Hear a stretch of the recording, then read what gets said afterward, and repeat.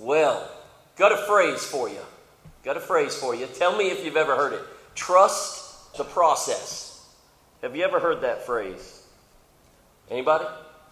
Trust the process. And trust the process is oftentimes one of those things where you say it because there's going to be some bumps and bruises along the way. Just trust the process. Be patient. Give us some time. The pathetic Philadelphia 76ers, back about 10 years ago, even longer than that, started that as their team motto. Trust the process. Anybody a 76er fan? I'm not, because I was always a Celtics fan when I was growing up. But here it's like, we don't even have a basketball team in Louisiana. It's, what? The what? The Pelicans. That's a basketball team?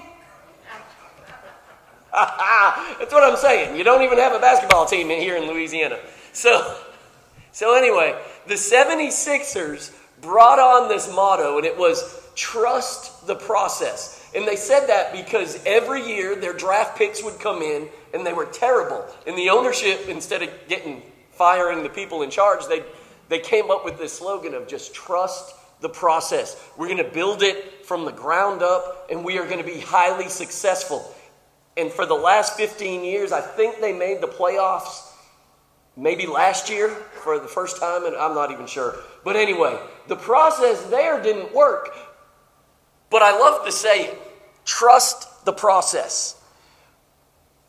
God, at one point, says, trust the process. And it's in Philippians. And if you've been with us on Wednesday nights, we've been going through the book of Philippians. And today, we're going to take the first few chapters and we're kind of going to hit the highlights of all this stuff, culminate them together. And if I don't always title my messages, but if I do, I would call this one Trust the Process. So we're going to be in Philippians, and we're going to start in chapter 1, and then we're going to go through some other stuff from there. So Philippians chapter 1.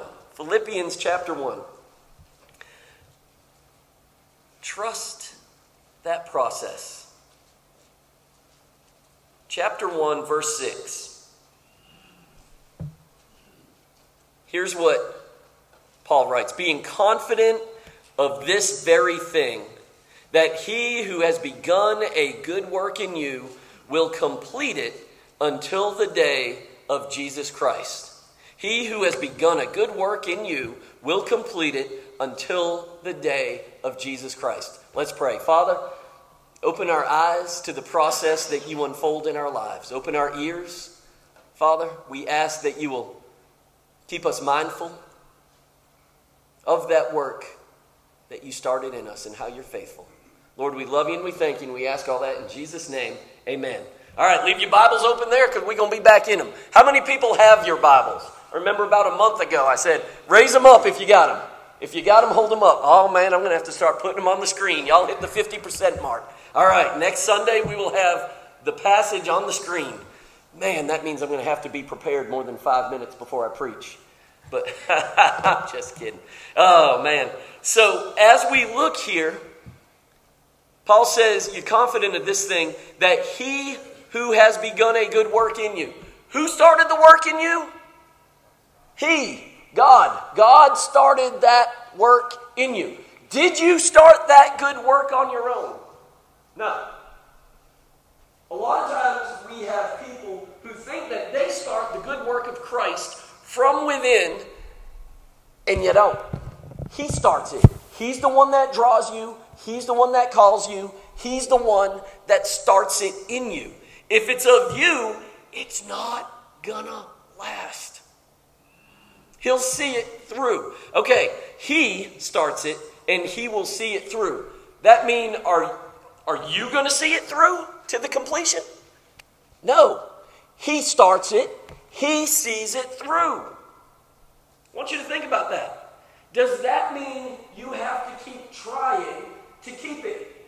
To keep that good work going? No. It means it is a done deal. It was sealed, is what it says in Ephesians. The Holy Spirit was on you and sealed you.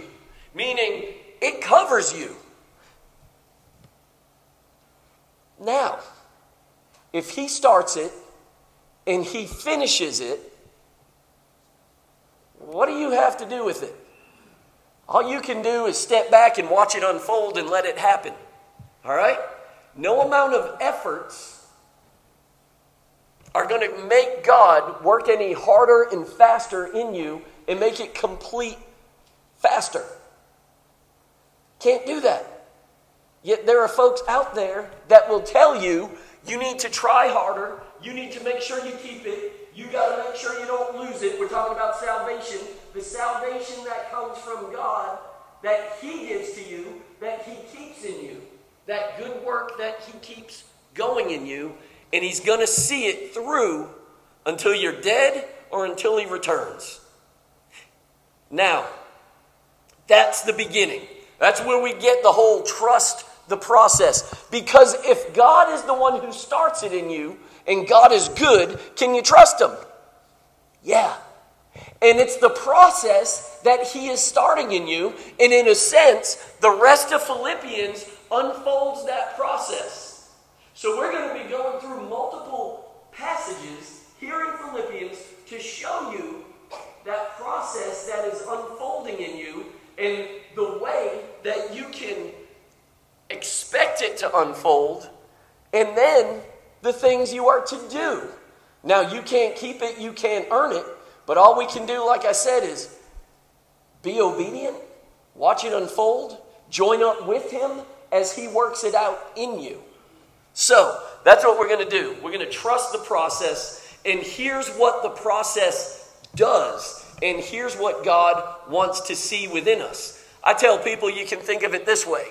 It's 100% God, and it's your job to have 100% you to go along with it. When you kick against it, things start happening in your life that aren't always great. You start being robbed of joy. You start having more anger. You start having more bitterness. Because the process that's unfolding in you is of God. And at that point, you're wanting to be more of you. First thing you can do. Chapter 2, verses 1 and 2. Here's what it says. Therefore, if any consolation in Christ, if any comfort of love, if any fellowship of the Spirit, if any affection and mercy, fulfill my joy by being like-minded, having the same love, being of one accord in one mind. Chapter 1 talks about being unified as well. If you want to be a part of this process and embrace this process as it's being worked out in you, you are to be of one mind and one accord as the church. That's hard to do. One mind, one accord. How can you be single-minded with the people in this room? Go, turn around, look at everybody. Everybody ugly one another. I mean, look at one another. Go around, just look at them. Look at them. I want you to look at some of y'all are so stiff-necked and rigid. You're not like, I'm not going to look. I'm not going to look. I will not follow it. Look around. Look around. Turn your necks. Let me see if it moves, unless you're in a neck brace. Right? Those folks are to be single-minded with you, or you are to be single-minded with them. Think about that. Think about that. How do you become single-minded with folks that you kind of know? Folks that you may know a history on. I mean, let's face it, some of y'all ain't squeaky clean. I'm one of them. Right? Let's think about that. So what is going to be the thing that brings us unity as a body of believers? God the Father, God the Son, God the Holy Spirit working within us, and the gospel. That's what works in us, around us, and through us to get us in one mind and one accord. So how do we do that? Well, I'm going to start with this thing.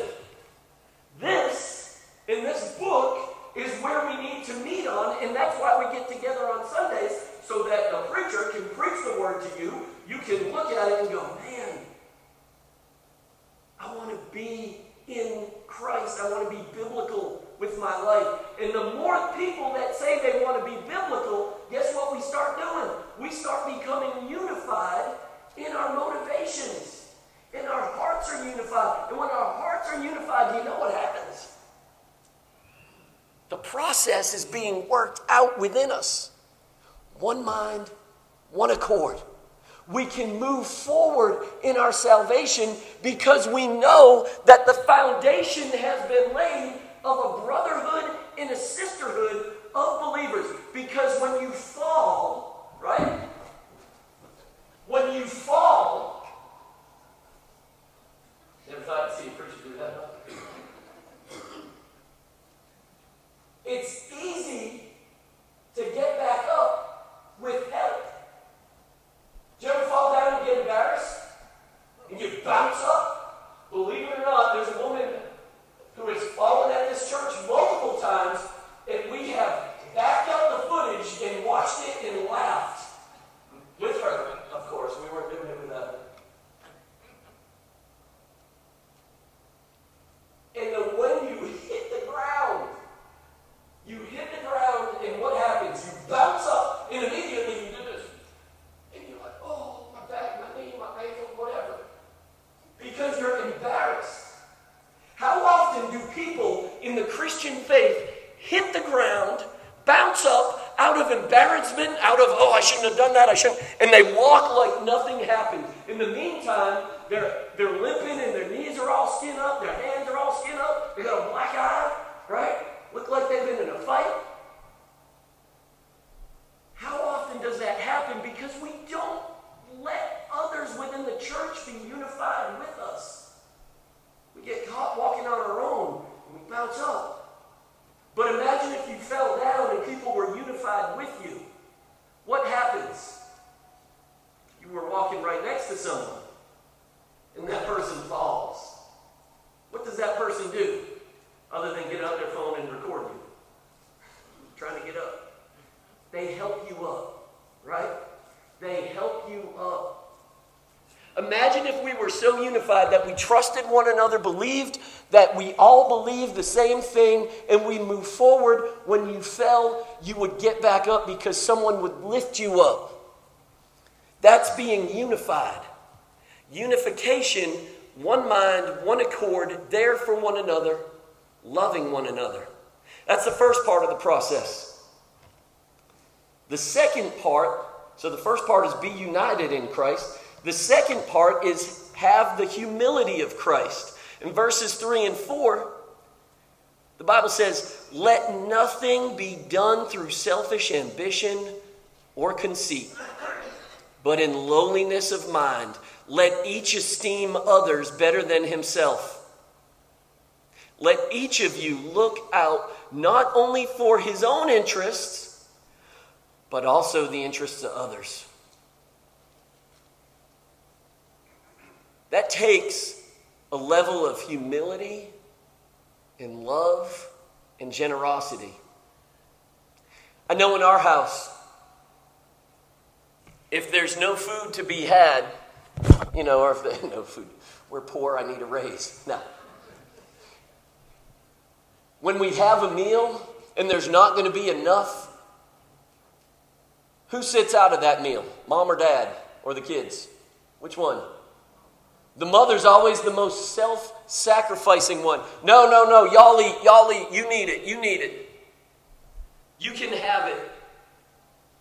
Who's next? The dad typically.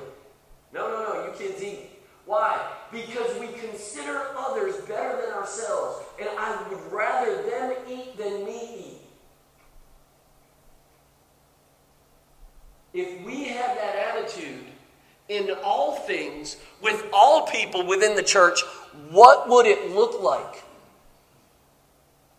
I mean, that would be mind-blowing. Not just the church, but the world. But if we could just start in the church, and if everybody was as important as the guy with 2 thumbs, you know who that guy is? This guy, right here. If everybody was as important as me, and I treated them that way, y'all would realize how much I love you. if you treated everyone the way you treat your husband or your kids or your mom or your dad, then everyone would look at you and be like, man, she is a great lover of people. He is a phenomenal man who cares deeply about people. And you would have that.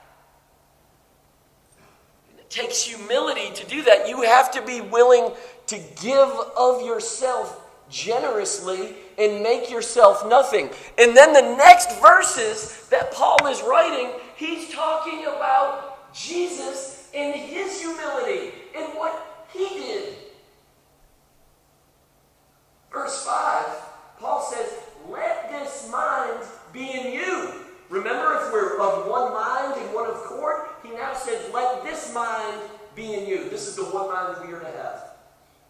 Verse 6 says, who being in the form of God did not consider it robbery to be equal with God. Jesus is equal with God. But made himself of no reputation, taking the form of a bondservant and coming in the likeness of men. Jesus took the form of a servant. I want you to think about that. Equal with God, comes as a man in the form of a servant. In verse 8 it says, in being found in appearance as man, he humbled himself, and became obedient to the point of death, even death on a cross. You understand this? The God of glory, Jesus, equal with God, triune God, the Trinity God, Father, Son, and Spirit, Jesus the Son says, I'm going to wrap myself in flesh, go down as a man, and I'm going to be obedient in giving of myself. And I'm going to be obedient even to the point of death on a cross, which was brutal. Wicked brutal. That's Yankee coming out of me. Nails that hit the nerves between the radius and the ulna in your wrist, and it creates such pain, and nails through your feet, through the bones, so it presses on the nerves, so it creates pain. And as you hang there, you literally start suffocating because you cannot breathe because of the congestive heart failure and the fluids building up in your lungs. And the only way you can take a breath is to pull yourself up, straighten out your back to open up your lungs. And every time you do, it creates more pain and hurt and pressure on your feet and on your wrists. Shooting pain right through your arms all the way up in your shoulders. And you're going to do that every single breath after a little while. And the God of creation did that for you, for me. He humbled himself. And that's the humility. That's the mind we are to have for one another. Which blows my mind away that I could even think that he did it for me. The King of Kings, who had everything, chose wicked, sinful creation to dwell in, to make right, so that they could have a relationship with us. That kind of love blows me away. We see that Christ-likeness come out through that humility. If you want to be if you want to be humble, you need to let that work from you. The next thing we're to do is we are to work our mission for Christ. And we're not saved by works, but we are saved to do good works that he prepared for us before the creation of the world, is what the Bible teaches us. And we're not saved by our works, but we're saved by his grace, which is what Ephesians tells us. And right here, if you keep reading in verse 12 of chapter 2, You see, therefore, my beloved, as you have always obeyed, not as in my presence only, but now much more in my absence, work out your own salvation with fear and trembling. For it is God who works in you, both to will and to do for his good pleasure. So the next part of the process is work with Christ on the mission in your life. What are the good works that he wants you to accomplish? That he's prepared for you? That he set aside for you? Work out your salvation with fear and trembling. A lot of people say, well, this means you have to work to get your salvation. But that's not what Paul's talking about. He works in you for his will and good pleasure. So what is he talking about? Work it out in fear and trembling. Literally meaning work out your salvation. The salvation that is apparent inwardly needs to work from within outwardly. Well, what does that look like? It looks like loving people. It looks like putting others above yourself. It looks like thinking of others in their interests over your own. It looks like the stuff Paul's already talked about. It looks like being unified with one mind and one accord. Being unified through the Word of God. Work out your salvation. What happens when you don't work out your salvation and it stays inside of you? You get bloated Christians. If his joy and love is supposed, y'all heard the term bubbling out of you? Well, if that just stays in you, just think of that. You become this bloated Christian that doesn't do the work that Christ has called you to do. You don't follow in obedience what he commands us to do, what he tells us to do. We don't yoke up with him and further his kingdom, plowing it for the cause of Christ. But all we do is we sit there and we bask in how good God is and how great he is. And we don't have that fellowship with others. And we don't do anything else. And we just become puffed up. And what happens? We become puffed up with pride. Which is a major problem within Christianity. Paul's actually going to hit it next. He says, work out your salvation with fear and trembling. Why fear? Why trembling? Because the gift was so great that has been given you, and it has such value from the Creator of all things, that when we take a gift that someone has given you, his most precious gift, the relationship that he had with his son, and he gives that to you, and you just go, yeah, great.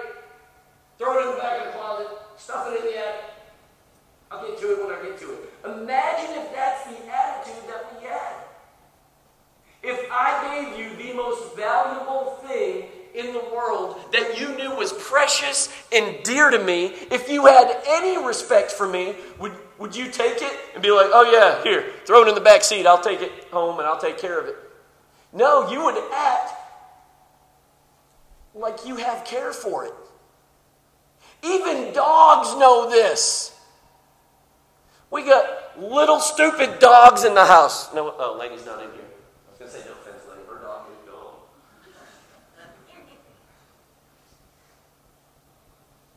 But if I took a little baby dog and I act like it's precious and dear, oh, look at your baby, oh, look at the baby, oh, and I make a big deal about it, and I give it to the dog, that dog does not come up and snatch it and start tearing up at it. Some of y'all have dogs like that.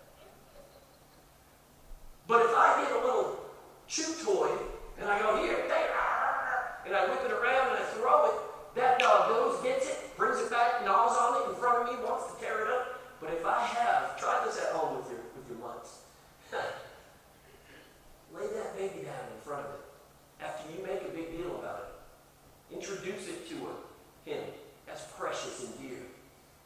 what happens. That's how we are to be with what God has given us. That gift. And we need to have it and hold it in that fear and in that trembling, understanding how valuable it is. So in trusting the process, we're to be united in Christ, have the humility of Christ, work out our mission for Christ, and be aware of false doctrine against Christ. Chapter 3. We see that we are not to have any confidence in the flesh. We are to beware of dogs, verse 2. Beware of dogs, of evil workers. Beware of the mutilation, which is legalism. For we are the circumcision who worship God in the Spirit and rejoice in Christ and have no confidence in the flesh. Verse 4 says, though I might also have confidence in the flesh, if anyone else thinks he may have confidence, I do more so. And Paul goes on this list, basically his resume of how righteous he was according to the law and according to Jewish tradition. But I want you to realize something.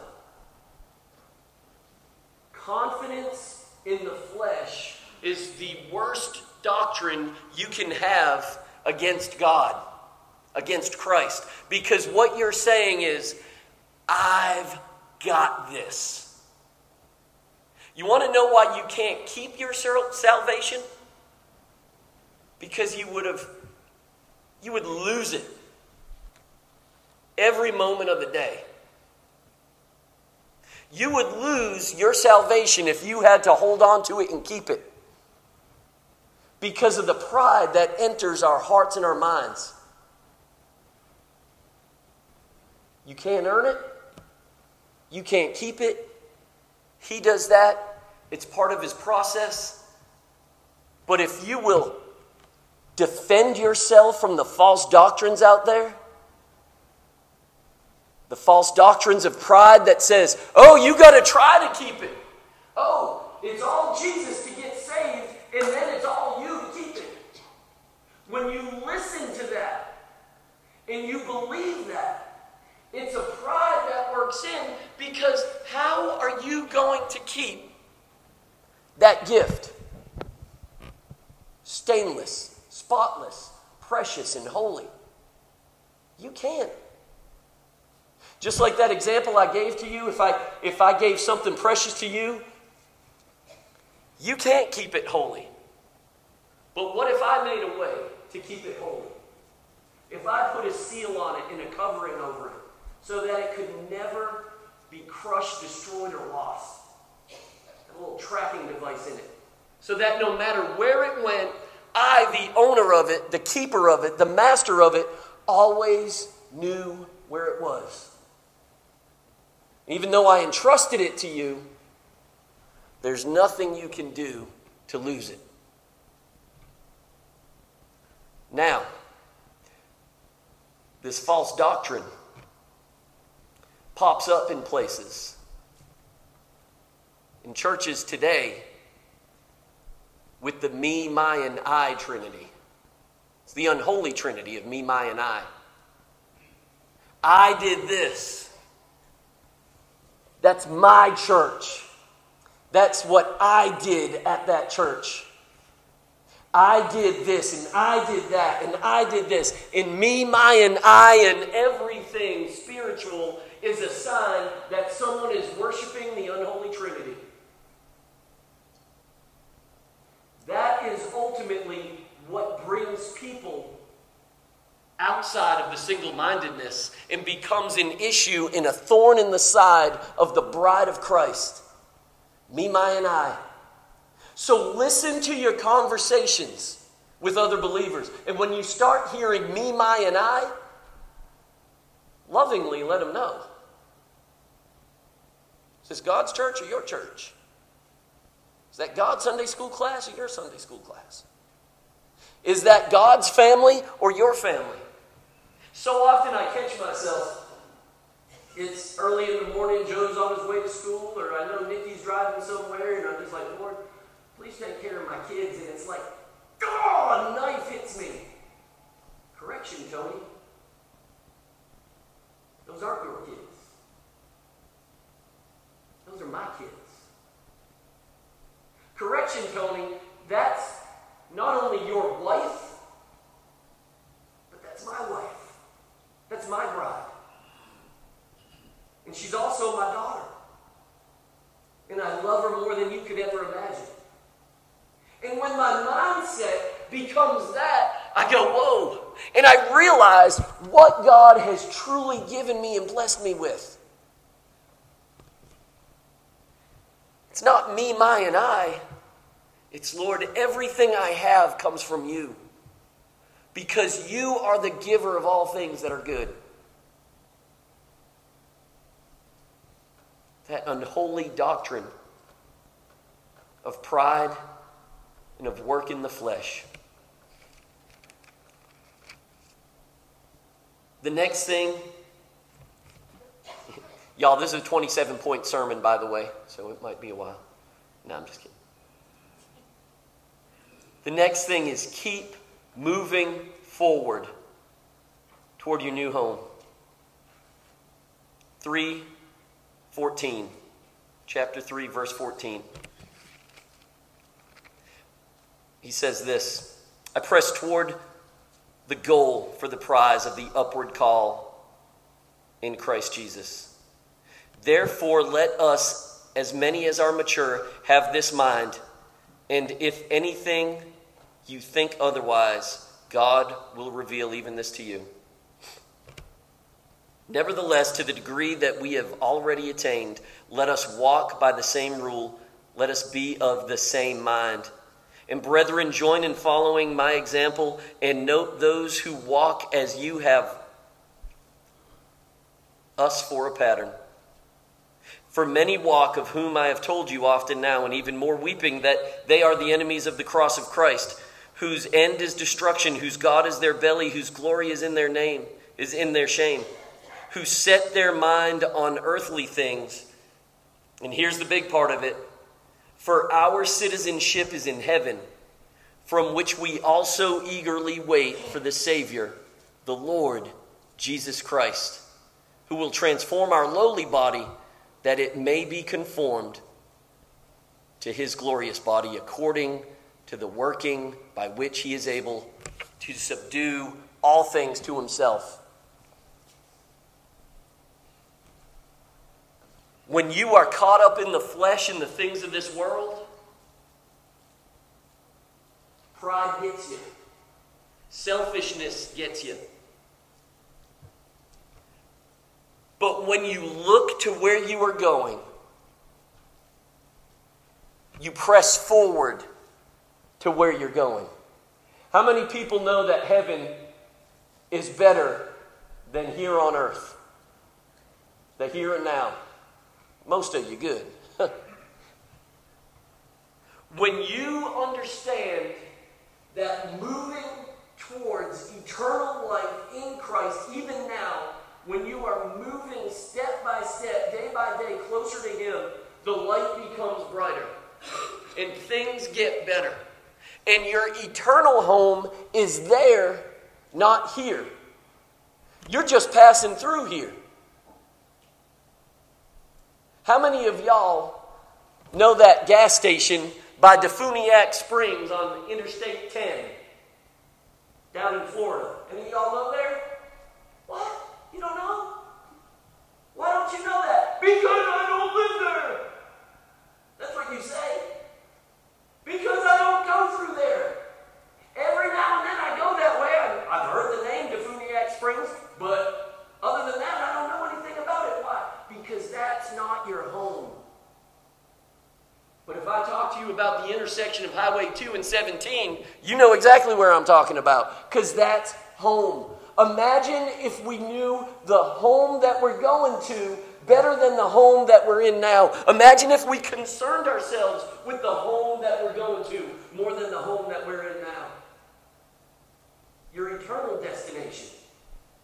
Imagine that. But no, what do? We live for the stuff here and now. The boats, the four-wheelers, the hunting rifles, the sewing machines, the swimming pools, the vacations, the new Tahoe, all that kind of stuff. That's what we get excited about. Not the things that have an eternal impact. We keep moving forward to our home with Christ. We don't cling to the old one. And then the last thing, in chapter 4, the Bible tells us to have your mind on the things of Christ. Have your mind on the things of Christ. How many of you have your mind and dwell and focus on the things of this world? Probably a lot of us. Can tell by what you watch on Netflix. Can tell by what you watch on Amazon or Apple TV or cable. You will spend time in front of what matters most to you. The TV, the phone, the iPad, whatever it is, that's what matters most to you. If I went to your house on a Thursday night at 9 o'clock, if you're awake, would I see this? Or would there be a TV in front of your face? I'm not saying you can't watch any TV.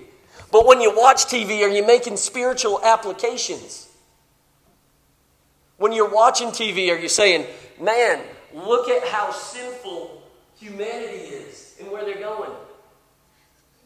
Or do you just watch it and get entertained by it? I lost count after the 18th cuss word in the first 5 minutes. Paul says, dwell on what is good and pure and lovely and holy. He says that in verse 8 of chapter 4. Whatever things are true, whatever things are noble, whatever things are just, whatever things are pure, whatever things are lovely, whatever things are of good report.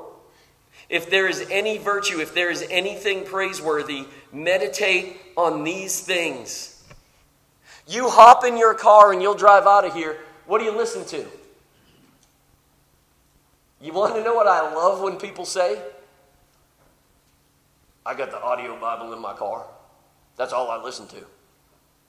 That warms my heart because you're a Bible nerd like me. Some people go, oh, I listen to AFR, American Family Radio, and I listen to them, and they have snippets of preachers and Christian music on there, and I listen to that, and I love that. Good. Then there's some people who listen to, I don't know, who's a good honky-tonk singer? Stephanie. Who's a good honky-tonk? I figured you played for him. What? I listen to AC/DC in the car. I like to rock out. I listen to Pitbull. I listen to Hank Williams Jr., Conway Twitty. Was Conway Twitty gospel? No? He not? Leonard Skinner, right? Some of y'all, that's what you listen to in your car, and you're like, argh, and then you come into church, and you don't know the songs that we sing here. Yet the lyrics are good and pure and holy and lovely and pure and true and of good report. Imagine if Jesus could pull up your playlist and listen to what you listen to in the car. So you going to listen to news radio? It's like, yeah, I'm solving over that. Is he going to listen to songs about how you want to get drunk and your dog just died and all that stuff, and you're going to have a beer with Jesus? Is he going to listen to that with you? He's like, buddy, wine, we'll talk about beer.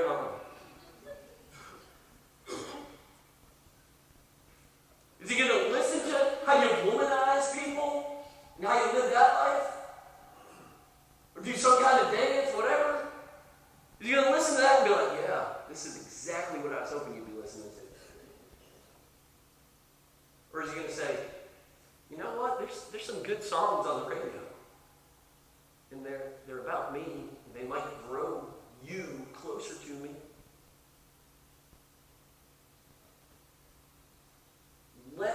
trust the process. Because the process is going to lead you in each step of the way closer to Him. With others, within yourself, with doctrine, and with what you do for entertainment, what you set your eyes and heart on. It's going to draw you closer and closer to Him in that progression. And if you'll trust Him, and you'll trust the process, and you'll be obedient in the little things, He's going to see it through you. He's going to see it through in you. You work it out and you join Him on mission in your life and around you. And I promise you, you'll find joy in that.